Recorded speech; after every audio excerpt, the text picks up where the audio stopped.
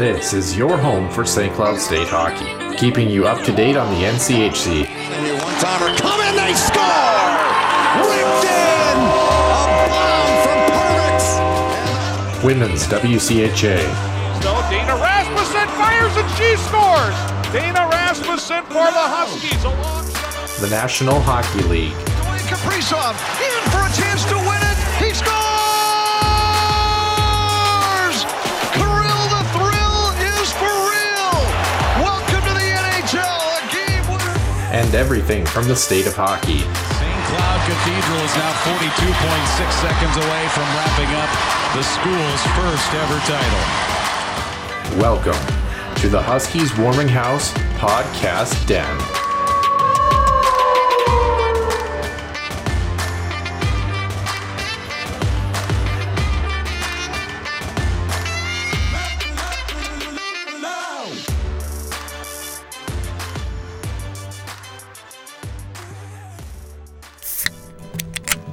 The Huskies Warming House podcast is also brought to you by the Soda Pod, home of NCAA college hockey news and more. Stay wild and up to date with new episodes throughout every week. Find them on Apple Podcasts, YouTube, and other podcast platforms. And welcome into the Huskies Warming House podcast, episode 182. Nick Maxon and Noah Grant here for another episode in the den. And Nick, our final preview, thank the Lord. Yeah.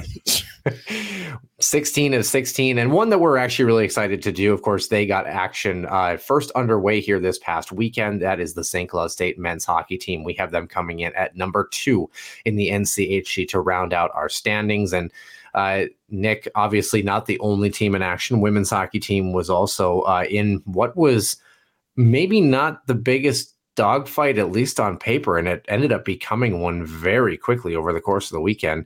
I would say if you were a Huskies fan, you got 4 great hockey games out of this, all things considered. So, well, it depends on which lens you're looking at that through, Noah. Well, good thing Huskies fans have always been mild-mannered and reserved. But with us being mild-mannered and reserved, I suppose before we jump into the show, we are recording tonight on Monday, October 9th. This is a significant date, I was informed. Shut up. AARP has called and informed us that one of our own is now a year older. Mr. Nick Maxon, happy birthday. I believe it is. The number doesn't matter. It's in the 30s. It's in there. It's still in the 30s, so we'll leave it at that. But no, thank you. I appreciate that. Got a chance to go out and golf. You know, I don't get to do that often because sometimes there's already snow on the ground and it's way too cold. And think about this, Noah. Last Monday, it was in the mid to upper 80s. Oh, yeah. In the Twin Cities. Today, a little bit more seasonal. It was in the mid 50s, a little bit of a northwest wind. And had a really good time with a good buddy of mine hitting 18 holes of golf and actually played pretty well, all things considered. So very good day. Again, good to have it off and able to enjoy it a bit. So thank you. Again, thank you to all the listeners as well. So yeah, as you can see, you can probably sense the multitude of excitement in my voice when this day comes around. So, well, if you want to talk about multitude of excitement, if memory serves me correctly, and if schedule's lined up, I don't know if it's confirmed yet, but I believe, even though it might not be for show purposes, I believe not this weekend, but I believe next weekend we might actually end up crossing paths with each other. It's true. It will happen. Yep. Well, I can sense the excitement in your voice with that too. Okay. Anyway, moving on. No, St. Cloud Norsemen do visit the Minot Minotauros at the Pepsi rink at Mesa Arena in about a week and change. So that'll be good. I'm guessing you're probably traveling with the team, so I don't think we'll have a recording together as far as that's concerned. But we'll see each other and we'll mention it, and people will go, okay, and. Yeah, pretty much. So, which is usually maybe how our shows go. But without further ado, we won't hold things up anymore here on episode 182. We will start with Center Ice View News and Notes presented by HuskiesIllustrated.com and the Soda Pod. Center Ice View News and Notes. Center Ice View provides you with the best coverage of St. Cloud State Huskies hockey, from game notes, recaps, photos, and more. Go to CenterIceView.com.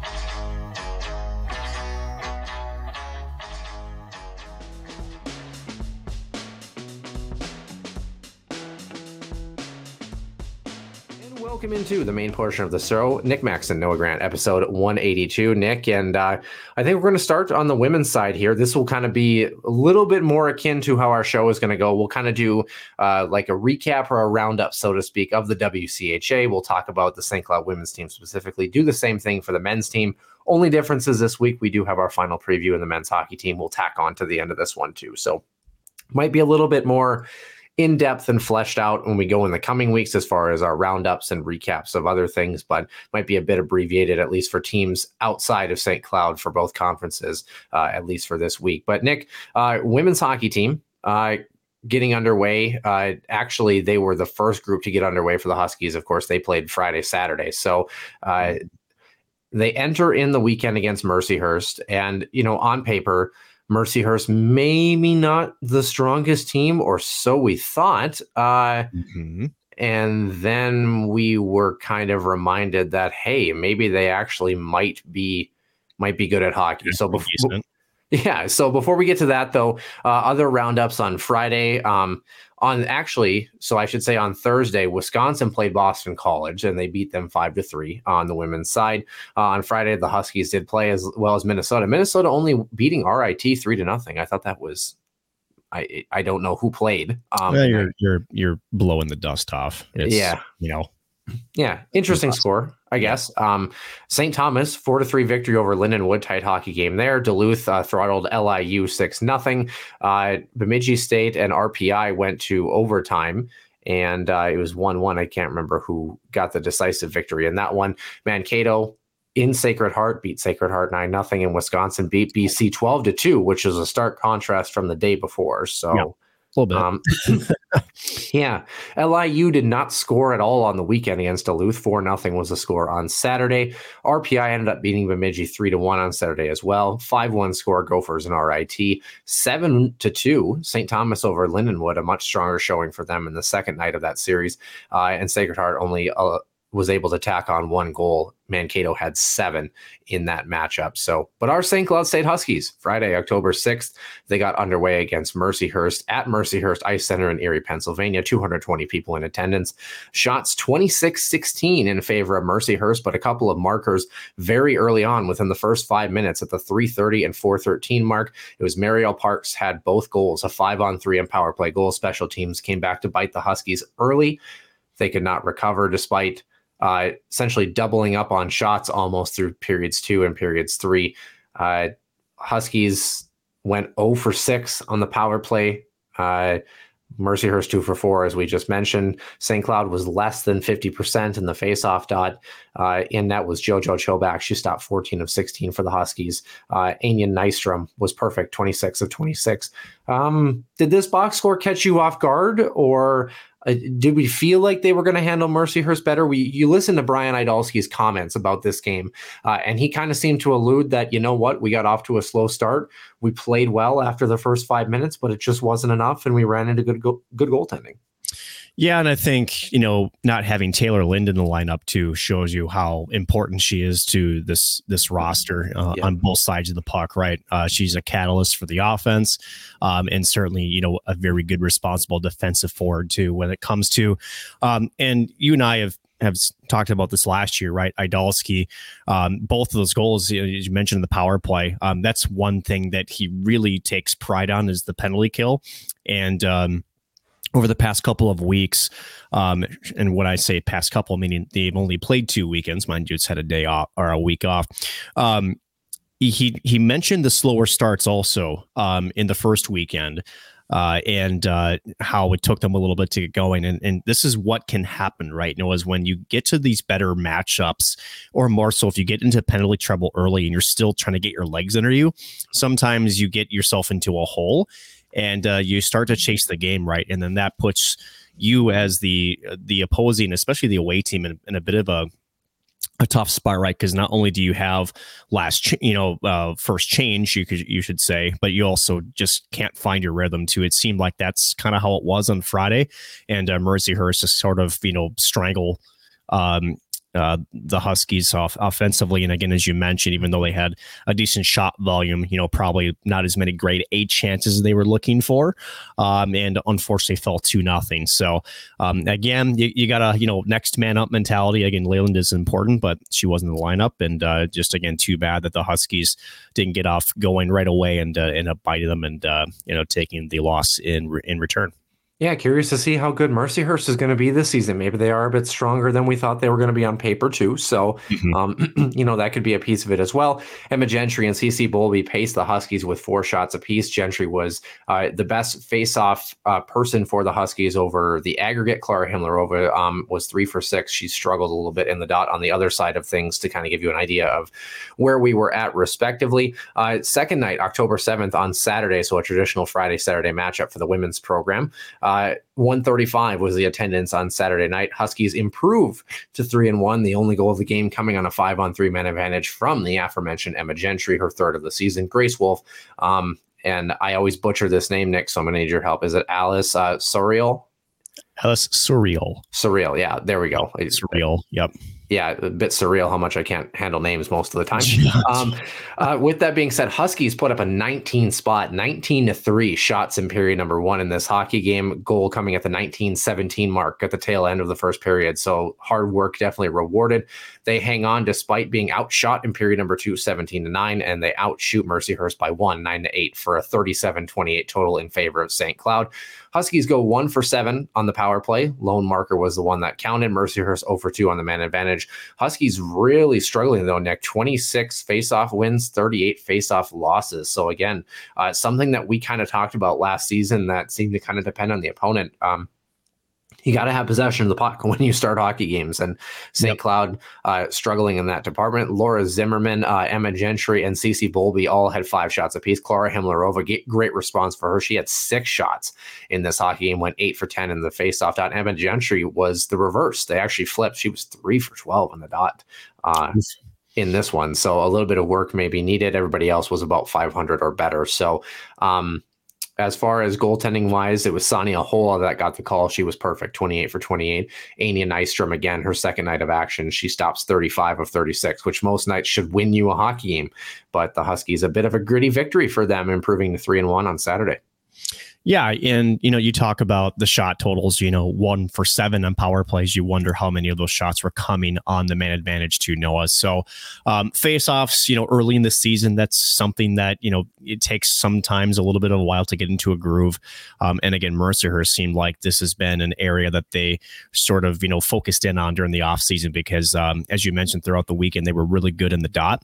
And again, you don't want to keep repeating that, Taylor Lynn's absence, it is a hole you have to fill either way. But I think for St. Cloud, again, 1 for 7. So that means they were skating around. They were drawing penalties, right? A lot of the penalty calls that we see were stick and fraction type penalties. So that means you're chasing, you're defending a bit, right? So, and maybe if you're Brian Idalski in the fan base, you'd like to see more of those power plays be capitalized, right? But again, it's early in the year. It's only, games 3 and 4 at the end of it. I think a much better response game, again, as you mentioned, certainly looked like they got to their game a little bit earlier and, barring, 5-on-5 and certainly those extra skater type, moments. I think a pretty overall good game against Sonia Hole. I think that's her second shutout already this season, as I called her first one of the season already cuts a couple of weeks ago. So much better look on Saturday. And now it gets to the grind of the WCHA this weekend. And yours truly will be up in St. Cloud to see all the action, which will be kind of fun. Yeah, it should be a good matchup. Again, like you mentioned, maybe a bit of some bus legs too. The Huskies, the women's team has a week off too, right? So, you get a tough first 5 minutes. Unfortunately, on the bright side, by the way, former Husky Olivia Savard was limited to 2 shots over the course of the weekend for Mercyhurst. I would say name of the weekend award, though, probably goes to Mercyhurst skater Mary Sweetapple, by the way. That just sounds like doesn't that sound like a cookie brand or some sort of commercial licensing product in the making? Sounds like a apple that the University of Minnesota would like genetically modify and sell. Definitely. So Huskies improved to 3-1. They sweep Union 2 weeks ago by a 10-1 combined score. In the aggregate, outscored 2-1 in the weekend, but a 1-0 victory on Saturday sees them with that advantage. Like Nick mentioned, next weekend they will be hosting Bemidji State on Friday and Saturday, and then we'll be actually pushing our show out when they play again. They play on the 17th on that Tuesday, so we'll have 3 games to recap after that, a couple of non-conference games after they see the Gophers on that Tuesday. So a bit of a tightly scrunched schedule for the women's program. Keep an eye on that.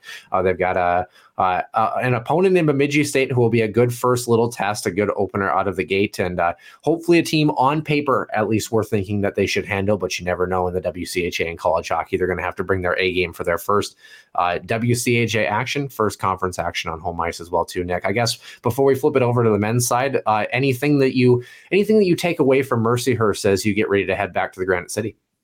They held the Huskies in check for the most part, right? I think goaltending, as you mentioned, was sort of, one of the things that stood out for them is, they didn't just go away quietly, right? They still, battled St. Cloud. And I think this is a good, precursor to the WCHA schedule where, every shift, every puck battle is going to be one that you're going to have to go in 100% effort and come out, try to, essentially execute. So at the end of it, Mercyhurst, as we mentioned before, maybe not the strongest or shall we say the scariest team, but it looks like they have, almost a little bit of Huskies of last year in them, right? Just trying to grind it out and see if you can't maybe capitalize on a mistake. And for the Huskies, again, it's a good lesson learned. I think you take away a couple of things again in the faceoff dot. There's some areas of improvement there. Definitely starting at the drop of the puck and not trying to take 5 or 6 minutes, and knowing so that in game number 2, right, if you get to your game, you're drawing a lot of calls, right? Again, that's a lot of it from your skating and from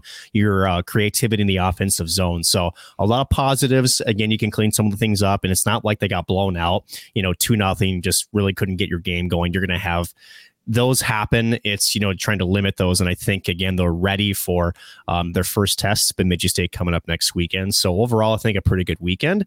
Just a couple of things that they're going to go back on film and try to improve for this weekend. Yeah, and I felt good about the fact that it seemed like the players who are high-end players, quote unquote, the relied on top 6, top pairing, whoever it may be, for St. Cloud, even if the results weren't there necessarily score sheet wise, they played well for the most part, and they showed up when they needed to, and you're leading by example. So I think this women's team should be just fine. Should be an interesting matchup. Nick will have the recap for us after they see Bemidji in the upcoming weekend. On the men's side, we move over to the NCHC, of course, as is prototypical with men's hockey. They are still well in non-conference and exhibition play for a lot of these teams throughout the first month and a half of the season. So we're going to try to sort through the games. Of course, college hockey, quote unquote, unofficially got started with Arizona State playing their club affiliate brother in arms, Arizona, and 16-0 was the final for that one. So anyway, did we get Minot State vibe precursor vibes already? Oh boy. Anyway, as far as exhibition and non-conference, we're going to start with Saturday. I'm going through the list because I don't have them sorted by NCHC. So, of course, Western Michigan played the U.S. under-18 team. They win 9-4 in that one. So that was a true exhibition in and of itself. And then it was actually Omaha for the second year in a row. They beat Mankato, this time 1-0, but it is considered an exhibition game. It does, from what I understand, does not count. Correct. As far as pairwise standings, I don't know why the Mavs do this to themselves.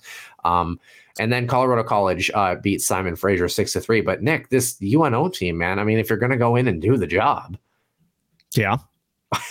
I mean, they were kind of as advertised, right? Not necessarily the most prolific offensive threat, but sort of just a grind down. And, this Maverick team, you're talking Minnesota State, right? It's just still a lot of question marks of who and what we might see out of them, right? I don't expect, kind of like what Brett Larson did when he took over for Bob Mosko, right? You never want to reinvent the wheel, especially overnight. You're going to see probably a lot of the same systems, a lot of the same emphasis on defense. And at the end of the day, with the rule change, was it 2 years ago, I believe, just before the start of last year, when they made it, shall we say, eligible for NCAA opponents to play each other for exhibitions.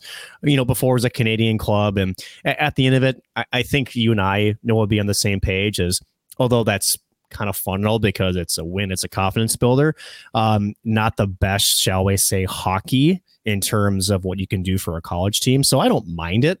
But definitely, if you're going to try to get the rust off the proverbial blades, why not, throw a couple of teams that don't normally see each other very often, do it for once. And then it's a little bit more of a gooder, better evaluation for the coaches and the players. And, the tape will be a much better one to review that following Monday and Tuesday. So I don't mind it, but Omaha has them by the number apparently in this little series.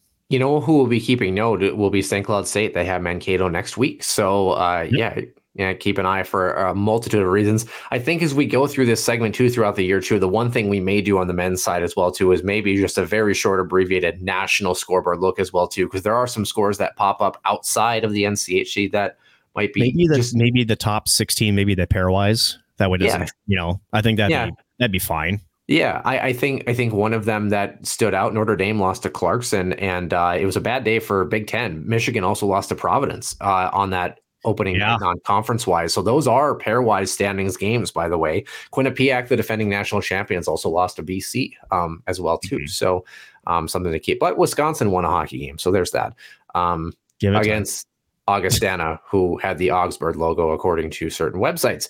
As far as other NCHC teams, let me scroll down the list here. I know that, Denver played Alaska. They win 7-3 against Fairbanks. And then it was a 2-2 overtime finish unofficially between Tech and Duluth. This was a very good matchup that kind of went back and forth both ways. And I'm trying to remember, I think this one just finished in a tie, if I'm not mistaken. I could be wrong. I can't see anything from the box score here, and I obviously did not watch it myself. So, but yeah, Duluth and Tech, both nights kind of seem to go back and forth. So, the Bulldogs and Tech 2-2 was the score on that one. Nick might be rustling out some scores for us as we speak. On Saturday night, Michigan got redemption against Providence, out of conference, by the way. Notre Dame did as well. Miami got their first win. They lost the previous night. I missed this one. They lost 5-4 in overtime to Ferris State. They win the second night 5-2. So Miami, their first win of the season in non-conference action. They go 1-0-1 to start the season. Denver beating Fairbanks 5-2. And I'm trying to see. The Gophers ended up winning this weekend too, but nobody cares about that. And Quinnipiac played Northeastern to a tie as well too. So nothing else really notable on Sunday, I should say. I keep saying Saturday. Used to the normal weekend. It's actually Sunday that these games went on. So only other thing that we have to talk about is our St. Cloud State Huskies on the men's side. Their first action, we get our first look at the team. Again, one of these that if you go back historically, and by historically I mean about a year or two, because that's about all we've got. Yep. Maybe the casual Husky fan probably would have said, oh, they should have taken care of St. Thomas, this and that, which they played St. Thomas tight in certain games in the past. I think before we get into the box score, Nick, I think over the course of the weekend, it's fair to say that this St. Thomas team might be in the running for maybe a home spot in the CCHA, potentially, the way they played this weekend. I mean, we're very early, but they're not a bad hockey team. I think that small sample size, right? And I think that's fair, but it's also fair to point out that they had a bunch of transfers come in, and these are transfers that have multiple years of Division I college hockey experience. Noah Prokop, who comes in from Colorado College, same with Matthew Gleason, coming over from CC. Those are two, shall we say, more forward prospects that have, at least 2 years of experience between the two. And, Matthew Gleason, a Cretin-Derham Hall kid who, he's got some skill, right? Was looking for a bigger role down in CC and just, wasn't going to fit the bill. So he transfers up to St. Thomas. And this is where we figured, and I remember talking about this 2 years ago, give Rico Blasi 2 to 3 years. You're going to start to see the results of the fruits of his labor, essentially, right? Granted, again, it's 2 games, but this team made the Huskies work, right, for 60 minutes. This is not a pushover team. And, it's sort of the same mentality that I think Huskies fans have to a team like Miami, like when somehow the Huskies lose to Miami, and it's not that, Miami's the best team in the world. Sure, they're not great, but they're still a Division I college hockey team with still some decent talent to them, right? And you catch, the Huskies on the right day, and maybe some bounces go your way. Any team can beat anybody in any given day, right? That's not what this was, though. St. Thomas was neck for neck with St. Cloud this weekend. I think the scoreboards themselves, just on the surface, tell a lot of that. But Noah, watching these games, and I want to get your input on this. Again, this team is leaps and bounds, more advanced than they were just 2 years ago when they were just playing their first ever Division I weekend. Pretty incredible rise. And to answer your question, I think there's a chance there, right? Now, granted, when you get to conference play, I still think Bowling Green, despite some of the things that they're dealing with, is going to be a tough test. I think Northern Michigan, also Michigan Tech is up there. So there's some potential there. There could be, a little bit of a jam there. I think Mankato too isn't going to be as bad as other people think that they will be. But I think it's possibly there, right? I think there is a possibility that they can challenge for a home playoff spot. The question is, and I think this is where we go to last year, right? And I'll try to keep this as concise as I can. There were games that they felt like they could have won, but then lost last year. There's a lot of disgruntled St. Thomas fans, including the head coach, Rico Blasi, that really felt like they probably should have had more than they did. They started to turn things around in the second half. So it's consistency with the squad, right? That's going to be the key. And can they do it more in that first, essentially, half of the year prior to the holiday break and not rely on a second half surge? If they can do that, there definitely is a chance we could see them compete for a home ice position in the CCHA playoffs. It's there. It's wide open. Yeah, certainly. And I think you have to feel, if you're a St. Thomas or St. Cloud State fan, you have to feel okay with how the weekend went as a whole. I mean, there was a lot of pushback back and forth. I definitely think special teams is going to be a topic of conversation for both clubs as they move forward. 13 combined penalties in the first one. St. Thomas goes 2 for 7. Huskies were 3 for 3 to start the game, ended up finishing 4 for 6 on the man advantage. So you got to feel good about that on the offensive side of things. Huskies outshoot St. Thomas 37-30. Final score, St. Thomas 5, St. Cloud 4 in overtime in this one. Huskies were 67% in the faceoff dot. They were 37 for 55. So St. Cloud actually... Not a great... shall I say, defensive outing there for the overtime goal. It's a little overcommitment there from Kupka. Yeah. And that's the thing, right? And you got to give St. Thomas tip of their hat, right? They saw it, especially that weak side forward, and came in with layers. It was a well-executed play, and Bassi didn't have a chance. And, unfortunately, if you start taking up space in 3-on-3 overtime and not, taking your man, that's what can happen. So, we'll get there. A lot of scoring before that. Yes. Huskies actually lead 2-1 after the first. Tie game would have been 3-3 after the second period, and then of course 4-4 heading into overtime. And St. Thomas gets the victory. Interesting conversation, Nick, to start.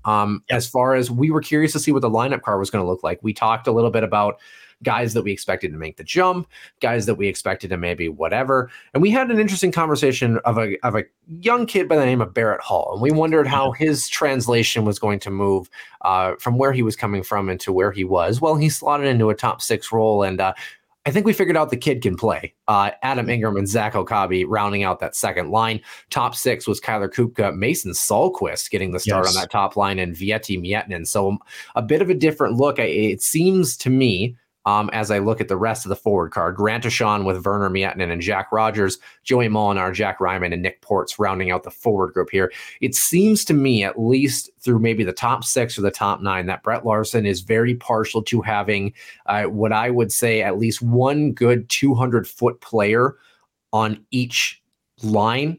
Yep. And someone who's very defensively responsible, and then 2 guys that have a good mix of speed, skill, talent, that are a little bit more offensive minded, that can kind of play that game. So did you kind of get that sense? And also Barrett Hall, who opened the scoring in this hockey game, by the way, on the power play, 241 in from Vieti Mietinen and Dylan Anhorn on the back end. Kid can play. Seattle draft pick, right? How about this? Barrett Hall, and I think we mentioned this a couple of weeks ago when we talked about Media Day and how Brett Larson was raving about the ability of Barrett Hall and how he was probably the most impressive freshman, and certainly earned a top 6 spot, right? And then you talk Mason Salquist, right?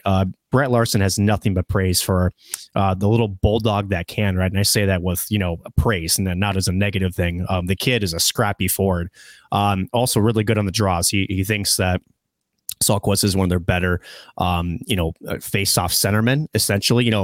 He probably wishes he was a little bit bigger to be a center, but at the end of the day, he's got that kind of gritty mentality too, especially when you're playing on a line with Vidi Mietnin. We've talked about, shall we say, the game that he plays and the game that, shall we say, he does not play, right? So I think that Salquist and Vidi, sort of as a nice mix with each other. I did ask Brett that would they ever put Werner and Vidi on the same line. You wouldn't say yes or no, but I'm sure that if it came down to it, they probably would. But I do like that top 6. I do like the versatility of it. And like you said, good mix of skill. I think grit's also got to be there, right? You got to have a guy that can go and win the puck battles. And then you do have a distributor, and then you do have a finisher in each line, right? You do have some balance, which I think the Huskies were missing the past couple of seasons. You know what I also like? You like the top 6. I like the bottom 6 too. I think there's a good mix too of guys who are defensively responsible, like that fourth line, Molinar, Ryman, Nick Ports. What a gritty, heavy line there. I really like that. Now, here's an interesting question for you, Nick, before we get into the scorecard. We haven't even gotten there yet. Speaking of a couple of guys, 2 Huskies outpaced the rest of their counterparts in terms of shots on goal. Who were they, and how many shots did they have on the opening night on Saturday? One's going to be Anhorn. Anhorn is correct. Dylan Anhorn was second. He had 5 shots. And I would guess Vidi also. How many shots did Vietti Miettinen have? 7. He had 9. Oh, haha. He had 9 shots, had a 3-point night, a goal and 2 assists for him. Dylan Anhorn, 1 and 1 for 2 respectively. So, boys came to play. The result is this was a kind of a war of attrition a little bit. A lot of special teams back and forth. Say what you want about the penalty calls, but I mean, you have 2 goals for St. Thomas that end up being at even strength in some capacity. Every other goal in this hockey game, besides the 3-on-3 overtime goal, was either on the man advantage with an extra attacker or both. So as far as that's concerned, like we mentioned, Barrett Hall opens the scoring. Then about 2 minutes later, Jake Brasini got back for St. Thomas. Huskies finish off period number 1. Dylan Anhorn, his first of the season, second point of the game already on the power play from Vietti Miettinen, 2 assists for him already in period number 1. Adam Ingram, the secondary assist just before the 14-minute mark. Dylan Anhorn, I thought, unsurprisingly, to this point, had a great weekend, but good to see him in his first official return to action play as well as he did. Cam Recchi, just before the 10-minute mark in period number 2, got us tied up at 2. Huskies respond in the power play 2.5 minutes later. Zach Okabe's first of the year. Expect a lot of those, I would say, over the course of the season. Yes. Mason Salquist, Nick Port's gritty power play goal to get the Huskies back in front before Luke Manning on the power play as well, right before the period ends in period number 2 to make us all lined up at 3 apiece.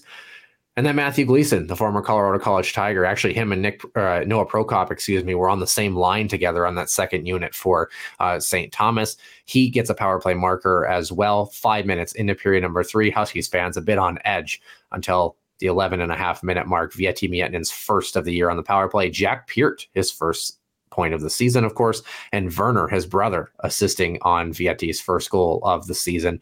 And then, of course, like you mentioned, Nick, 1:11 into overtime. Ryder Donovan, beautiful tic-tac-toe play. Couple of Huskies caught puck watching, moving to essentially the first pass that was made upon zone entry. Secondary flow comes in the back door, and my dead grandma probably could have hit that wide open net. I mean, it was a beautiful play. There's no doubt about it. If you're the Huskies, I'm guessing they went back on film and took a look at it carefully. That's a good learning lesson for a group that they need to be aware and on a swivel. A lot of open ice on 3-on-3. Huskies fans, some of them slightly disgruntled with the score against a team like St. Thomas. All in all, how did you see night number 1 for the men's team? A bit sloppy.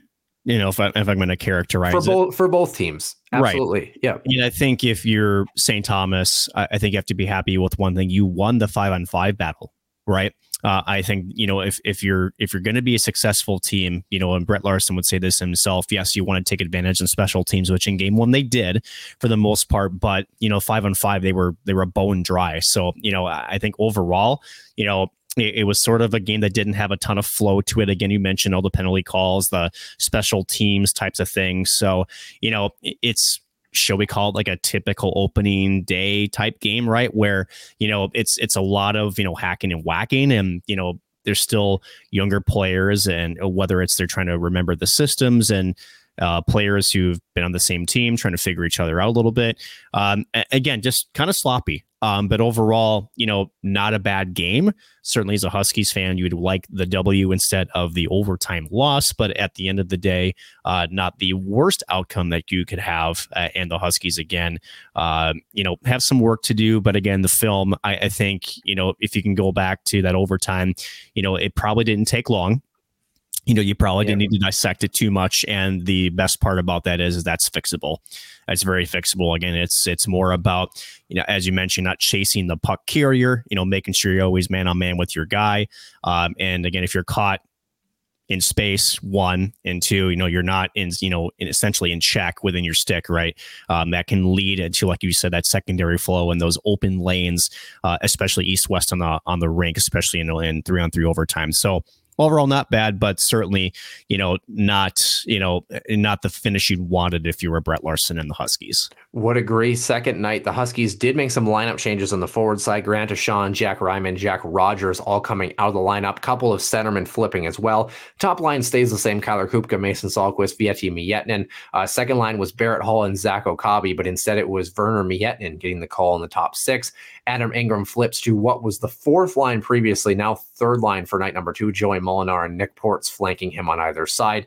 And then the 4th unit was an entirely new look. Ryan Rosborough playing left wing, Tyson Gross in the middle, Ethan Aucoin on the right. By the way, Dominic Bassi and Isaac Posh for both games of the weekend, by the way, in case I didn't mention that. We'll get to the goaltending in a second, I'm sure. And then on the defensive side, same pairing as Friday night, Dylan Anhorn, Josh Lidke, no surprise there. Jack Peart, Mason Reiner staying the same. Cooper Wiley and Warren Clark were also together for the weekend. Tynan Ewert was the extra defenseman in night number 1. It was Carl Falk wearing number 2, the extra defenseman on Sunday night. So those were your lineup changes comparatively from Friday to Saturday.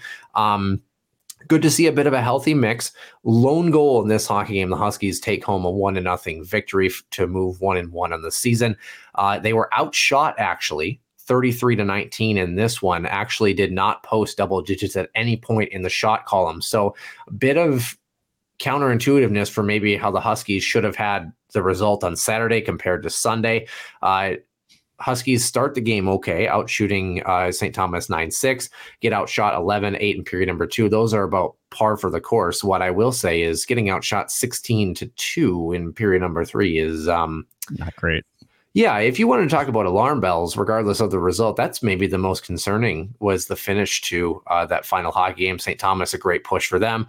Both teams combined 0 for 8 on power play opportunities. Faceoffs were about dead even. Huskies have the edge 28 to 27 for wins, losses, respectively. Only goal, Adam Ingram, his first of the season, 10:36 mark, basically halfway through the hockey game in period number 2. Dominic Bassi stops all 33 shots he sees. Aaron Schroeder on the other side stopping 17 of 18.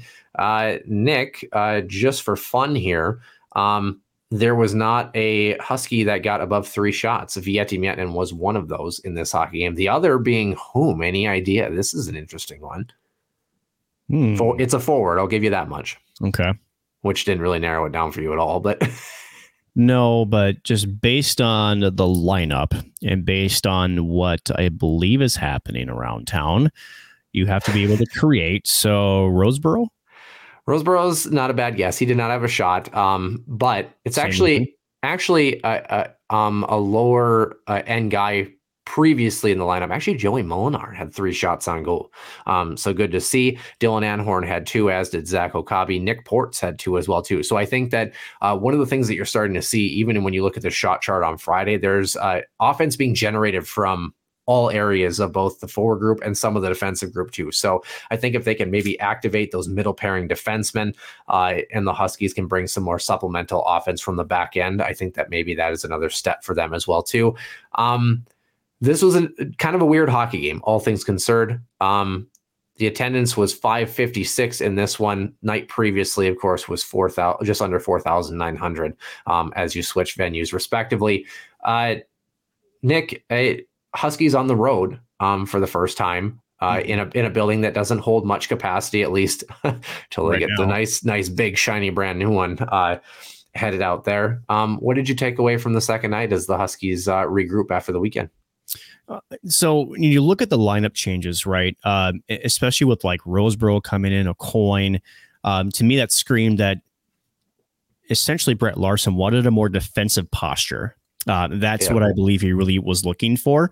Not to say that you want to be able to transition, you want to be able to attack, especially roll four lines. You got to be able to have offense, like you mentioned, generate from, everybody and anybody, especially in today's game of college hockey. But at the same time, I felt like this was more of like, okay, we need to calm things down. We need to take a deep breath.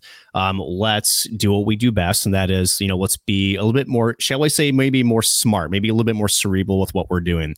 And I think it worked, right? I think St. Thomas, with maybe some adrenaline, right? You steal one on the road and now you have an opportunity to get your second ever sweep in the Division I level against a top 10 team coming into the season. And I think Brett Larson just wanted to sort of say, almost control the pace of play a little bit. So I don't mind it. And I think, again, for the Adam Ingram goal, it was off of a turnover. It was a breakaway goal, a beautiful finish to forehand, backhand. So it was, shall I say, opportunistic.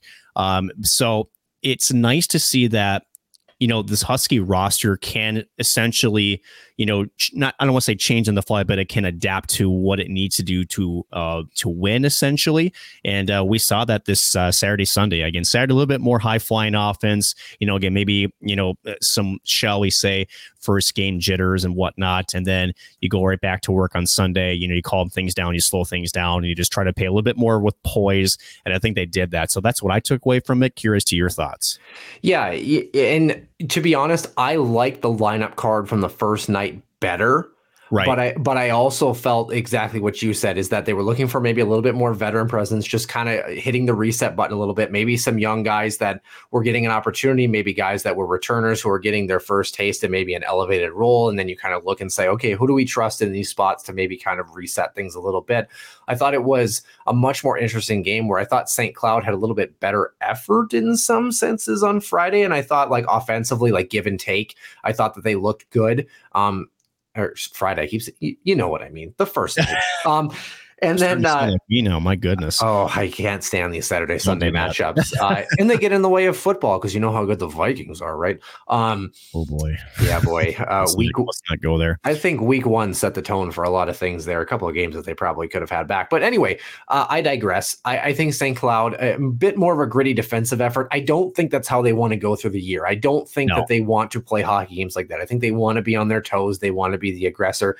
There's certainly some things to clean up. There's no doubt about that as the Huskies get ready for a matchup against Mankato, and then they take on Fairbanks for their first essentially out-of-state matchup, quote-unquote. It'll be in St. Cloud, but out-of-state as far as opponents are concerned. And a Mankato team that I'm sure they were looking at over the weekend and seeing how they did against an NCHC opponent in Omaha. Nick, it's kind of an interesting mix, I think, for this group. If you're a Huskies fan, I don't think that you should be disappointed with the weekend. I will agree that there's still a lot to be desired because we're early. There's a lot of hiccups. There was a ton of special teams through and through. I mean, you end up having, 8 plus 13 to get 21 total penalties and power plays, not misconduct or anything notwithstanding. So, I mean, it was kind of a weird weekend, all things considered. If you're a Huskies fan, I think what you take away is that early on, they're number 10 in the WCHA polls, number 9 in the USA Hockey and Rink Live polls. People are thinking highly of this team. If anything, I think the Huskies still have a chance to have a really good season. And I think what we take away is that St. Thomas is probably a little bit better than maybe we anticipated coming through the season. I can't wait to listen to Ryan Stieg on MNCAA talk about the Tommies as they maybe kind of try to break over that threshold that we've had the conversation with for quite a while. Kind of final thoughts. If you're a Huskies fan, you're looking back on the weekend and you prepare for a tough test in Mankato, another CCHA opponent. I think the one thing you want to take away is, again, remember it's one weekend, right? And when you have so many special teams, it's hard to really get to your game. I think, both head coaches would say that special teams, when it becomes, shall we say, the focal point of the hockey game, referee calls here and there's not a lot of flow to the game. You can't really get your forecheck established. There's stops and starts. And so it becomes, shall we say, very, what do you call it, segmented. So at the end of it, you're not loving the loss, and doesn't matter who it is, right? I get it, but also understand two things. St. Thomas has improved. Again, you got to remember that they're transfers and they're freshmen. I mean, this is now year 3 for Rico. So not only do we have his recruits that are coming on board, but also the transfers that have college hockey experience. This is going to be a good hockey team, so it's not the end of the world. And two, again, for St. Cloud, they turned it back the next night, right? They said, okay, we're obviously a little bit, shall we say, off our game a little bit. So let's, switch it up a little bit. Let's, again, maybe draw back a bit. Not to say we want to be on our heels, but defensively, maybe be a little more sound. And they split the weekend. So again, it wasn't, worst case scenario, certainly wasn't best, but at the end of the day, things to clean up, but things that can be cleaned up. It's not like there's a lack of skill or you were outmatched. There's just some things that you got to, shall we say, execute better on both sides of the puck.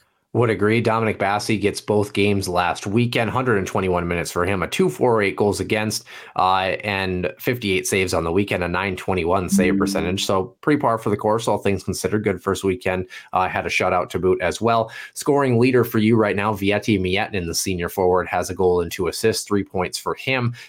Paces the team as well with 12 shots. Next closest is Dylan Anhorn with 7. He has 2 points along with Adam Ingram. And then it's Zach Okabe, brother Werner, Nick Ports, Barrett Hall, Mason Sulquist, and Jack Peart rounding out your point getters with a single point each over the course of the first 2 games for the Huskies. Transitioning, Nick, to our final NCHC preview here, coming in at number 2. The St. Cloud State men's team playing at some place called the Herb Brooks National Hockey Center, completed in 1989, had some renovations in the mid-2010s. 5,159 is the official capacity, is Olympic sheet, 200 by 100. This team led by Brett Larson, again, coming into the season, 107, 61, and 16 for a 625 winning percentage. Dave Shyak, RJ Anga, and Clark Huster rounding out the coaching crew here, Nick. First of all, maybe we want to start with the coaches, just kind of throwing things out quickly, a bit more of an extensive, if I can say that, crew. Brett Larson, of course, in the middle of his long 7-year contract that will have him here for 10 total, should he see the life of the contract. I see no reason why he would not. Dave Shyak has been here. I want to say, what season number would this be for Dave? Is it 4 or 5? It's either. Let me pull up his bio, because Lord knows that I'm gonna butcher this. 2021, he was with us there, so 2. I think fourth. Yep. 4th is correct. RJ Anga, of course, moving up essentially in his status, coming over from CC a couple of years ago. Now assistant coach, and Clark Custer, kind of bouncing around for his roles, now moving in an elevated opportunity, and then of course. They have their new support staff as well too. So, Nick, starting with the coaching staff, the 4 that we see behind the bench. For the most part here, what does Brett Larson, Dave Shyak, RJ, and Clark Custer bring to the table here? Experience 1, number 2, great development, and 3, the details, right? It's what you want. And then for Custer and Anga, a little bit more of that, shall I say, younger aspect, sort of that, the ability to connect with younger players. We talked about how when Nick Oliver was part of the staff and how essentially Brett Larson thought that was important to have, someone that was in that role that, regardless of where they were in the coaching staff, someone that, the teammates could essentially look up to, and sort of that role. Again, Custer was on the 2021 national championship run team, right? So he hasn't been that far removed. So still young at heart, and probably still young in terms of the driver's license number. Definitely not me. I'm well past that. But at the end of it, same thing, right? I think they bring a different perspective, number one, number two, but they all bring a collective, like, okay, this is what we're going to do. This is how we're going to play. And they preach the details. They preach the small things, and they preach the execution, right? And we saw again with this last weekend, not to keep beating the dead horse, if they don't like what they see, they have no issue in terms of making changes. So it's a great group. It's a group that challenges each other. It's a group that is also in that same mindset, supportive of one another. It's a great group. It's a great culture. It's an organization you want to play for if you're a Division I hockey player. And again, throughout his tenure here, they've been perennial NCAA contenders every single year. So it's been a wonderful ride, and that's what they bring. Yeah, absolutely would agree. And I think when you have a coaching staff, again, we remember when Dave Shayak first came in, we kind of talked a little bit about where he was going to be at as far as how he's going to transition from Western Michigan. He'd been a longtime coach with UAA and the Seawolves, and how that was going to translate, and he fit in seamlessly. And I thought, we've alluded to it quite a bit, but, grease pan goals for him. I think that he's a guy that when you have somebody who's been a head coach in a conference like the old WCHA for a long time, granted, didn't have the greatest teams in front of him. That's kind of been a challenge for UAA for a while. But when he knows about trying to get the most out of players that maybe we talked about this, even on St. Cloud side, they're not getting a lot of A+, A- products. It's a lot of B+ guys that they're going to work through over the long term to transition them into those high-end talents. It maybe takes them an extra year of maturing. Dave Shayak, that's where his expertise comes, is getting players ready in that sense. Of course, the last name that we should mention too, along with the support staff, of course, Sartell native Lenny Hoffman as well, doing director of ops and video coordination for both the men's and women's team. We mentioned him at various points throughout our other prewviews, so thought we should mention that again as well too. But this St. Cloud team last season, Nick, 25-13-3 overall, 12-9-3 in the conference, went to overtime a total of 8 times, which is again kind of wild to think about. 19-3-1 when they scored first. Much less so when their opponent was on the board for 6-10, but 6 wins when you're down, after the first goal of the hockey game isn't bad. Outshooting and outshot made a okay amount of difference. Outshooting their opponent, they seemed to be more successful, as did they at home. They only lost 4 in regulation, 2 in overtime at home in the 20 games that they played. So Nick, starting there, this St. Cloud team from last season outscoring their opponents by, what would that be? I want to say 38 goals last season, and outshooting by about 100 to 150. What did you take away from last year? A team that ends up winning their first NCHC Frozen Face-Off. They're finding success in the first round. Played probably one of, if not the best team at the time in the NCAAs to go to the Frozen Four, play a very good hockey game. We're maybe a bounce and a chip away from getting back in that one.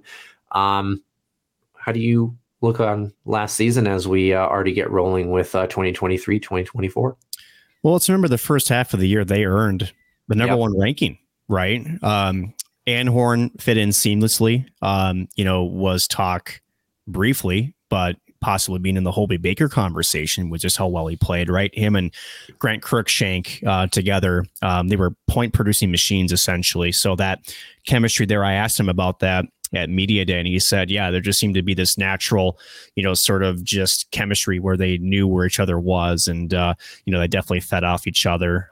So you talk about putting all the pieces together, and then Anhorn goes down with an injury, right? And then this team struggled to essentially pick themselves up from that, right? And mind you, not to take away from the rest of the team, right? But what Anhorn brings, that offensive instincts, the footwork, the power play. Again, he was the caliber on the power play and one. A lot was affected by that. Not to mention when it's essentially a non-contact injury. I think it really did resonate through the guys, and it took them a while to figure it out. So then, 7 of 8 was not looking good. We were having conversations that this team is in a bit of a, it's in trouble. Could they even make it out of the NCHC first round? And then they started to find their legs second to last weekend of the regular season. Yep. Then they get to the tourney. They really seem like, okay, we've got this figured out now. Again, as you mentioned, they win the NCHC Frozen Faceoff over Colorado College, which was a nice, I don't want to call it a surprise, but it was a nice change of pace, from the teams that we're used to seeing. And we lauded CC's rise on their end too, right? And how good of a job Chris Mayott's done with them. They again dispatch Mankato in the regional semifinal. They run into a Gopher squad in the regional final, which was going to be a tough test. Again, why 3 Minnesota teams were in the same region? We'll just leave it at that. We'll never know the answer to that.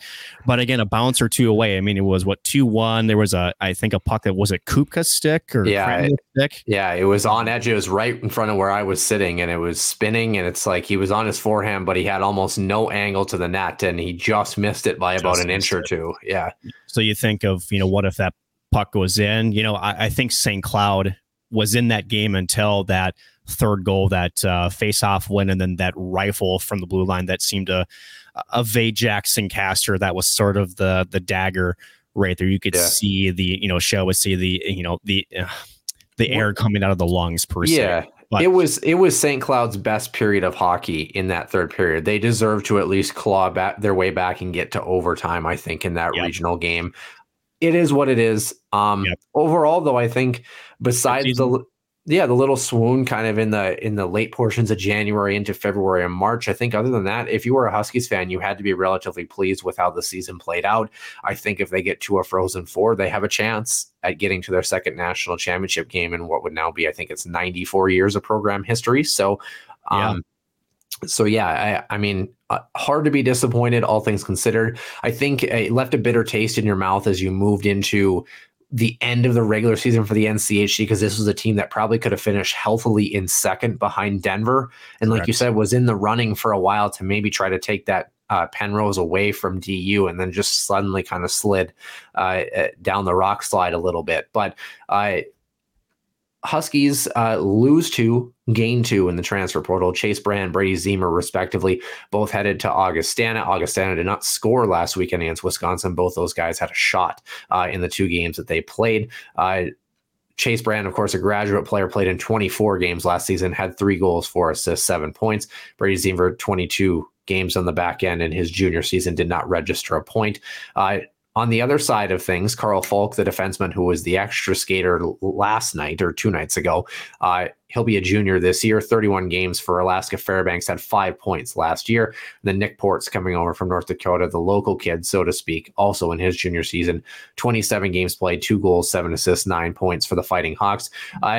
Obviously, love Chase Brand and Brady Zemer, the physicality that they brought, but I kind of want to more focus on Carl Falk and really who we got to see a lot more of this weekend. Nick Port's a guy that you mentioned it yourself. Brad Berry said at NCHC Media Day that St. Cloud was going to love this kid. You think Brett Larson would concur after the weekend?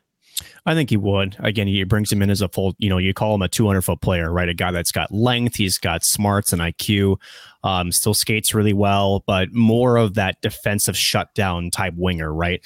I know he can play center, but, from what we saw, it looks like he's starting at least on the wing, at least to give it a shot for now. But, was looking, interestingly enough, was looking for an elevated role.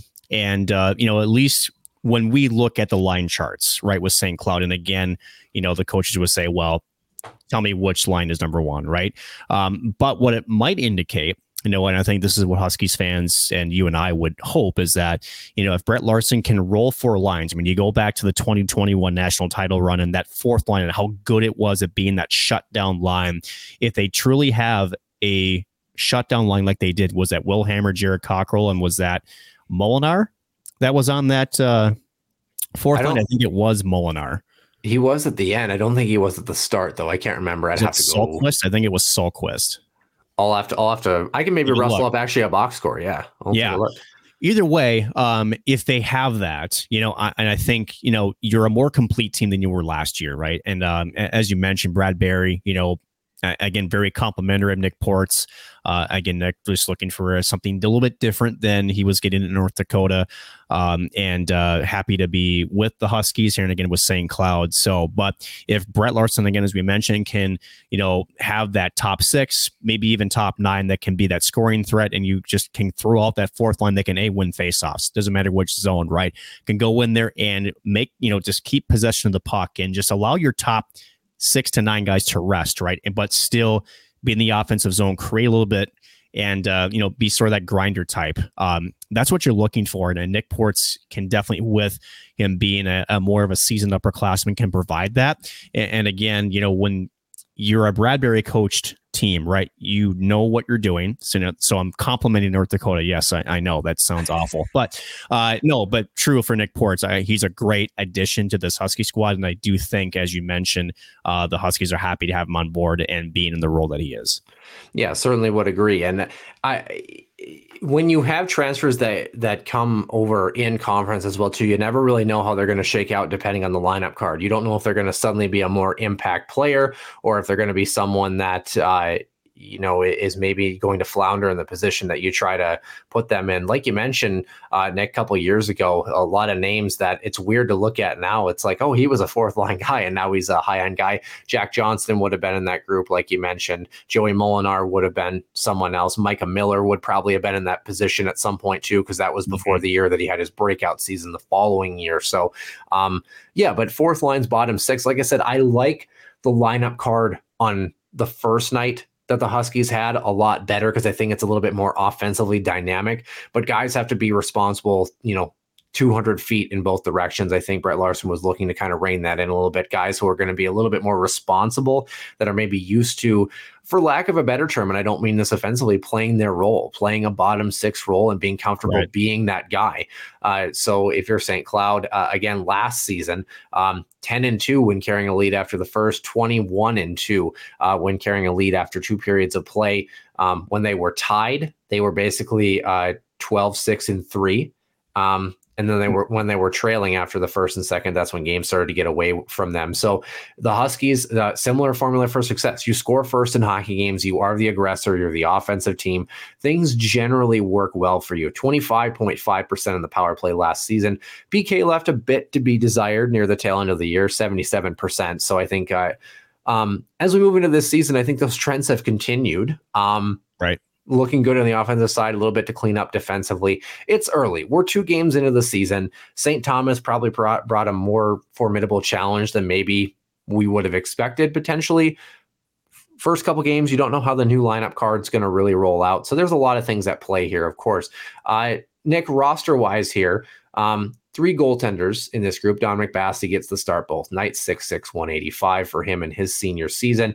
Isaac Posh, the freshman, he got the backup call, and then James Gray still listed as a freshman. I'm assuming they redshirted him last season. So yes, he'll be with that group as well, too. On the defensive side, Dylan Anhorn in his graduate year part, whatever. He's a 99. He's a January 99. Coming over from Union College a couple of years ago. Expect him to have a great season. Clark, I suppose we should go by class here. So Carl Falk is also a senior. Mason Reiners, Cooper Wiley, both sophomores respectively. Josh Lidke, Jack Peart, your juniors. And then 3 freshmen, Warren Clark and Tynan Ewert, who we saw both of this weekend. The only defenseman we have not seen dress yet this season, freshman Caleb Thiessen, who was a late addition add, 6'5", 210 from Leamington, Ontario. So Nick, again, we talk so much about what you need to be successful in the NCHC. You need a lot of things in case if you haven't figured that out. One of that is, I would say, having at least a good top 4. Yes. Huskies, I feel like, have that. Yep. Have the ability to do that. There's one guy in this lineup, Nick, who gets highlighted quite a bit on the back end that would probably be the key cog to this. I don't have to ask because I know what your answer is going to be, but I'll ask for the sake of our listeners who would like to go inside the mind of Nick Maxon. Careful where you look when you're in there. Right. Might get lost. Who's the guy in the top 4 that the Huskies are going to really need to have his best season yet in a Huskies uniform? Jack Peart. Yep. And I asked Brett Larson about that. And because we did see a bit of an evolution with Jack Peart, and it happened when Anhorn went down. Yeah. And essentially the way that Brett explained it was, he had to be the guy. And this was the guy that, likes to be, again, more of a two-way defenseman, likes to have that good first pass, but, needed to essentially give them another look, right? And that is, hey, joining the rush, to throwing, some offense up, to skating the puck through the middle of the ice and not just leading the rush in terms of a first pass or creating it. Now you're the one that's, being the first horse in line, right? You're just carrying the puck through the middle, getting the blue line, whether it's rooming the puck on the boards, yada, yada, yada, creating, maybe a pass to the either side of the boards to open up some other things. But he did that. And now it's with Anhorn back in the lineup. Can he still do that? And I think that is where you're going to get that depth, right? Again, and we talk about the NCHC, and I think you'd agree with this. The Huskies' top four has both the defensive responsibility that you want, but also the ability to provide offense, right? We know what Anhorn is. He's an absolute beast, especially on the offensive side of the puck. Also very underrated defensively. Jack Peart can be that. If he just can trust his instincts and just go with it and not be afraid to be Anhorn 2.0, essentially, right? And then you've got Josh Lidke there, really good shutdown defenseman, as far as the Jack Peart's other half there as well. So at the end of it, I think St. Cloud's got a great mix in terms of both offense and defense. And I think you and I would agree with this. The real test, it's going to be how does that essentially that bottom pairing do to try to give these top four some rest, especially as you go down to the, later parts of the regular season, then into the playoffs. That's sort of the question mark, but that's kind of where it is. Did I miss anything? No, I think you're spot on. The only thing I would add is rounding out the top four and probably your fifth defenseman, the two sophomores, Mason Reiners and Cooper Wiley, I think are going to be pivotal to that success as well too. You can deal with a sixth defenseman or an extra defenseman being young, a freshman, somebody learning the ropes, veteran presence like Carl Falk, who we saw dress as the extra D-man, can slot in just fine there. But you got to have four rolling in the NCHC, if not five. Even if you have five defensemen who are solid and reliable in your lineup, you're going to be just fine in this conference. And I think that's the goal, where the goal is. I would say they've got 3 to 4 right now that you could probably pencil in to say most nights that's what you're going to get, 3 to 4 guys that are going to give you that effort. Now, can you get to 4 to 5 consistently, if not better? So I totally agree. Well said, Nick. On the forward side, 2 graduate forwards that I was going to say join us. They've been there a hot minute. Let's put it that way. Kyler Kupka and Zach Okabe, good to see those guys back. I don't know if you know this, Nick. I don't know if I mentioned this, but Zach Okabe, he's a guy who brings a buzzsaw-like mentality to the Huskies hockey lineup. Yeah, I don't know. Somebody said that. Somebody not intelligent, clearly, I'm sure. On the senior side of things, Vieti Mietinen and Joey Molinar round out your senior group. Juniors, Mason Salquist. Ryan Roseborough is already a junior, by the way. And I think that's it. Sophomores, there's quite a bit of them. Grant Ashawn, Ethan Acoyne, Adam Ingram, and Jack Rogers. And then freshman Jack Ryman, who I thought looked all right in his first game. Werner Mietinen looked very well in his first freshman game. Barrett Hall, good hockey player. We talked about it. He's from Apple Valley, so at least there's one good hockey player around Huskies Hockey Nation. That's true. Yeah. and then Tyson Gross rounding that out. He got his first action on the second night as well. I also forgot to mention Nick Ports in the senior group. I missed him as well too. How could we? We just rambled on about him, the St. Cloud native. So how could we have missed him? But Nick, it's kind of a similar question. For me, it's an entire class of players that I think is going to have to be pivotal for the success of the Huskies.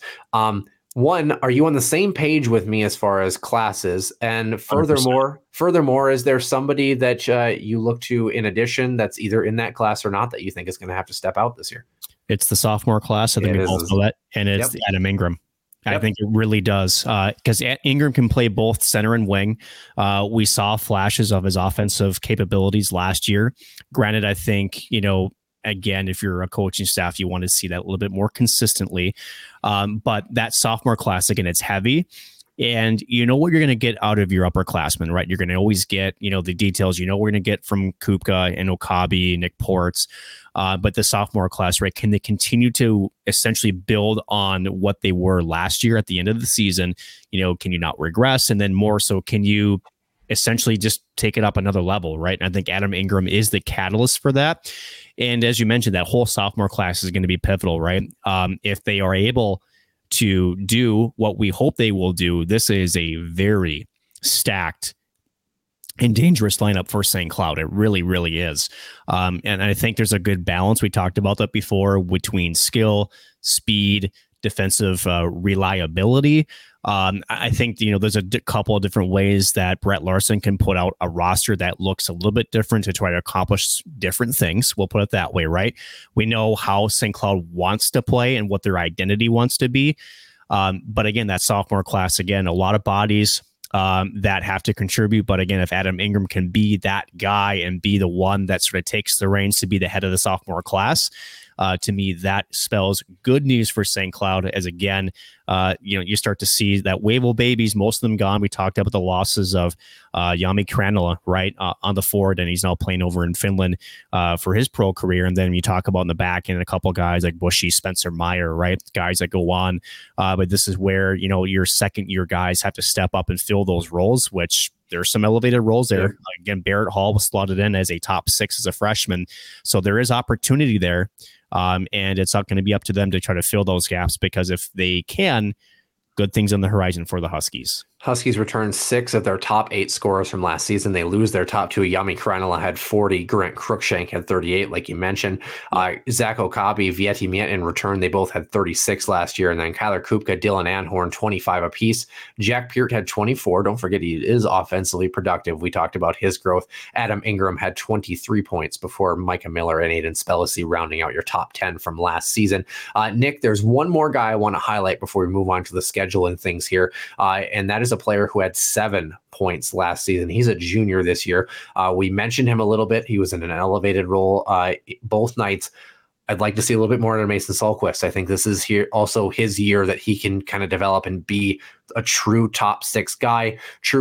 I would say maybe a Patrice Bergeron-esque type guy with a little bit more nasty to his game, I think is probably where I would kind of put him in that realm. So I'm curious to see what he does. Of course, coming in technically 5'8", 165, I would imagine he weighs much more than that now. I don't know how old this stat card is. So, but I mean, 5'8", I mean, not the biggest guy, so has to play a lot bigger than his size. We hear that phrase often, but I think he brings, like you said, that bulldog-like mentality now to see if he can bring some offensive punch and good 200-foot presence. And you got to win some face-off draws, in the middle as well too. If you're going to be a top 6 centerman, you got to be successful like a top 6 centerman should be. So, Nick, as far as schedule is concerned, the Huskies 1-1 in the season. They lose 5-4, like we mentioned, in overtime on Saturday. They win 1-0 on Sunday. Yesterday, at the time of recording, this weekend, Friday, Saturday, they travel for both games in Mankato, their first full road game swing weekend of the season,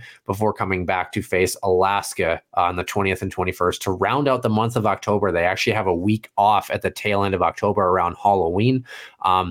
Spooky or not, they'll get Miami to start their NCHC matchups in the month of November at home.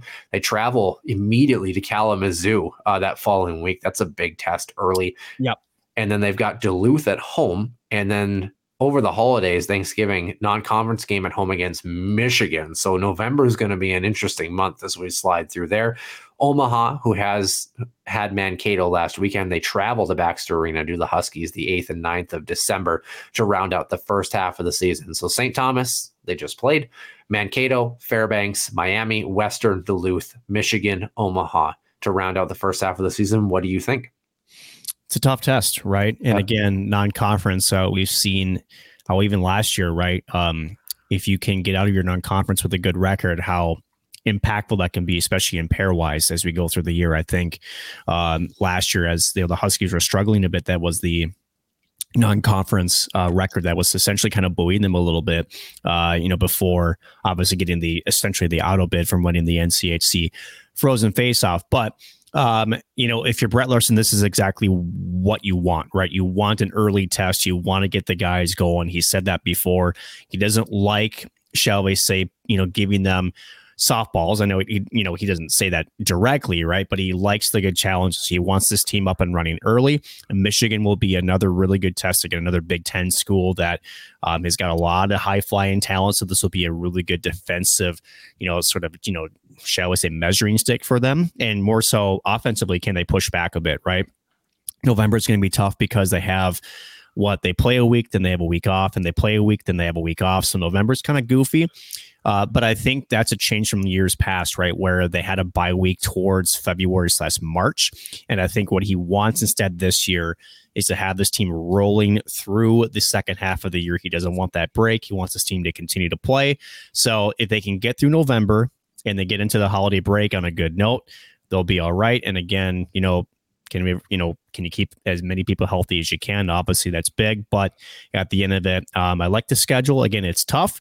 That's the way I would like to see the Huskies play it. But also going to have to deal with some, shall we say, some little kinks in the schedule there. Again, with especially November, only playing 2 weekends out of 4. So at the end of it, I like it. See how the Huskies do. Other way around. It's actually, so they have, before they hit November, their last weekend in October, they're off. They play all weekends of November, 2 weeks off in December, and their next bye week actually comes in the middle of February. It'll actually be the tail end, kind of like the 16th and 17th, somewhere 14th, 15th, whatever that weekend is. They'll play then. But yes, November is going to be a very pivotal month, I think, for this group. You've got 6 of 8 of your matchups are in conference, and then you finish December, the first half against Omaha. Last non-conference schedule will be the 29th and 31st. So Friday, Sunday, in Bemidji, and then at home against Bemidji for your non-conference. Pretty prototypical. It's either at the beginning of the year or during the holidays they end up facing the Beavers. And then January, they actually have a week off to start January too before they get back into school. They travel to Magnus Arena, Denver, the 12th and 13th. They play DU, and then they come home for 4 straight, North Dakota and Omaha respectively. Only time the Huskies see Colorado College is actually February 2nd and 3rd at Ed Robeson Arena in CC. Miami, they are on the road following weekend in Miami as well, the 9th and 10th, and then at home against Western Michigan and Denver again before rounding out the season on the road, Amsoil Arena, March 8th and 9th, a bit later this season in Duluth to round out. So it is Colorado College and North Dakota are the only 2 teams that the Huskies only see one time. Next second half, pretty prototypical NCHC schedule. I would say relatively favorable, though. You've got Denver and North Dakota. Denver is going to be a tough challenge. North Dakota, it's anyone's guess as to where they're going to be at that point. Omaha should be a test. CC, test. But, I mean, if you play well, you have a chance to at least go 500, if not better, which is great from a Tigers perspective to say that conversation that they're not an easy mark on paper. Miami, you hope. Western Michigan and Denver will be a challenge, and Duluth is always the coup de grace at the end of the regular season. Nick, do you like the second half? Yeah, again, NCHC, you ask every coach and you ask the players, right? It's every game is meaningful. Every opponent has got good talent. It is playoff hockey, essentially throughout the regular season. It's tough. It's a tough conference to win in. So you don't want it any other way. And for St. Cloud, again, get out of the holiday break, get into a groove early. Again, you got 2 tough tests again on the road where the Huskies, have not, shall we say, been, great on the record keeps in Magnus Arena. But then with North Dakota, again, as you mentioned, who knows what they're going to be. I think they're going to be all right. But at the end of it, tough schedule. And then you get right into the NCHC playoffs. And then hopefully, and I think there is a good shot at this, the Huskies go on again to the NCAA tournament to hopefully make some noise. But again, every game is crucial, especially when you get to conference play, because we saw how tight it was last year. Throughout our other previews, Noah, 6 through 2, essentially, and you could maybe even argue 7.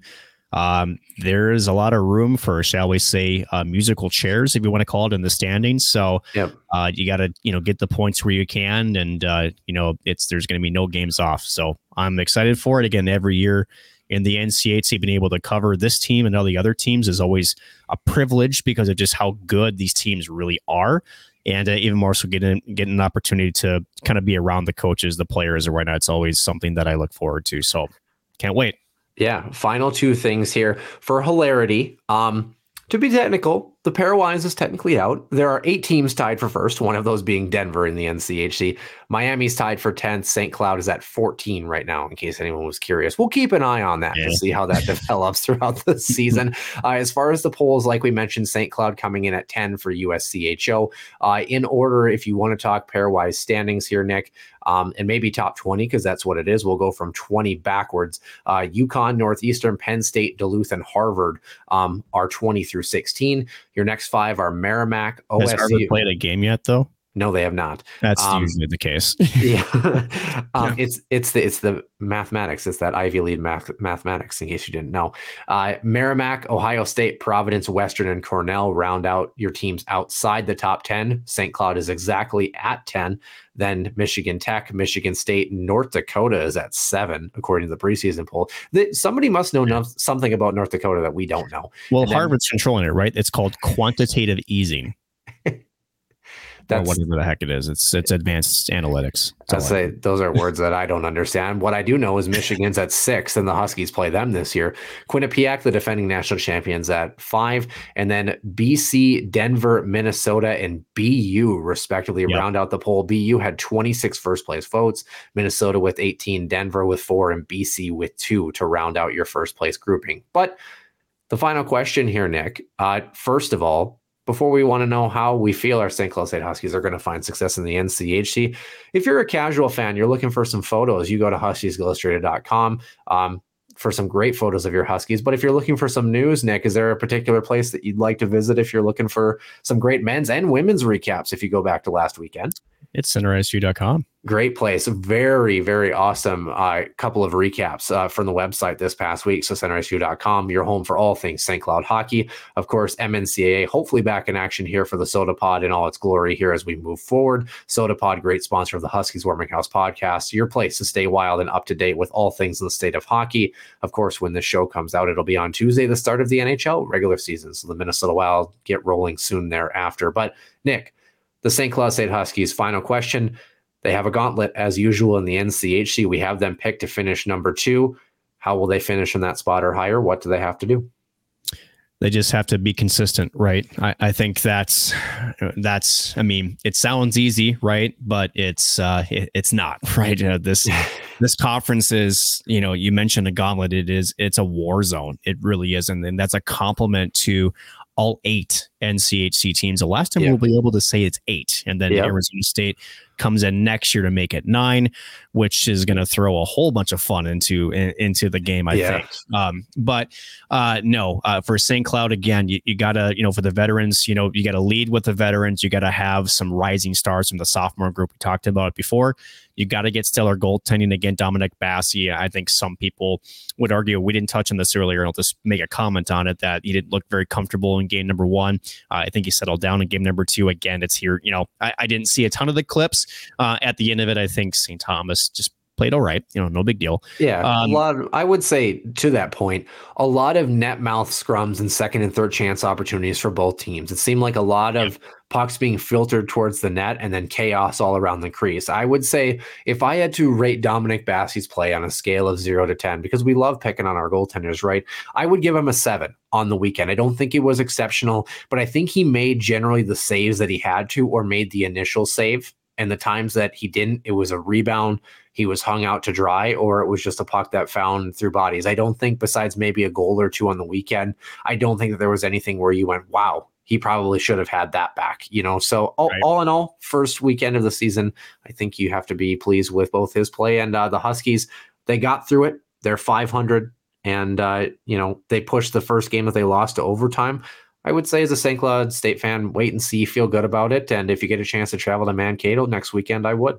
Yeah, absolutely. Mankato, again, kind of I don't want to say a wild card, but, sort of, right? Where, I'm not sure it's as big of a drop as even their own fans think it's going to be.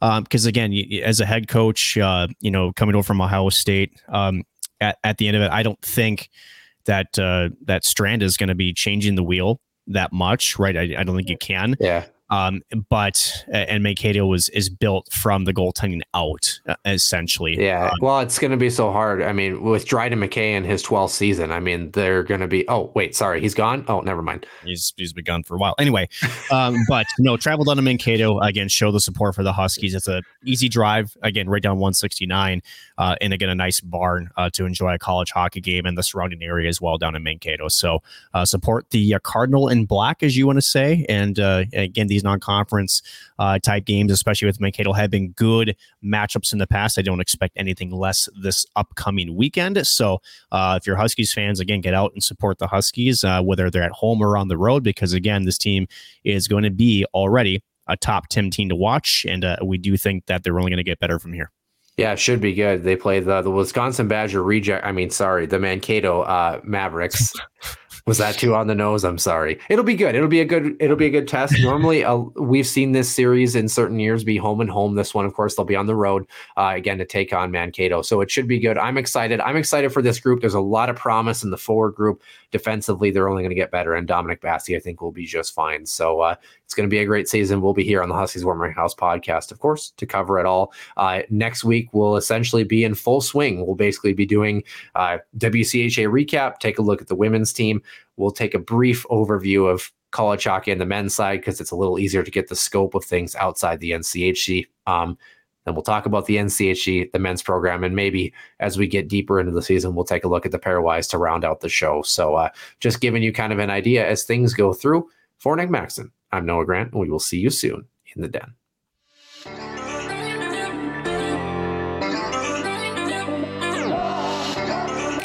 One-timer coming, they score! Ripped in! A bomb from Pervix!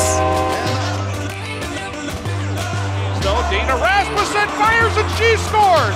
Dana Rasmussen for the Huskies alongside Dwayne Kaprizov in for a chance to win it! He scores! Kirill the Thrill is for real!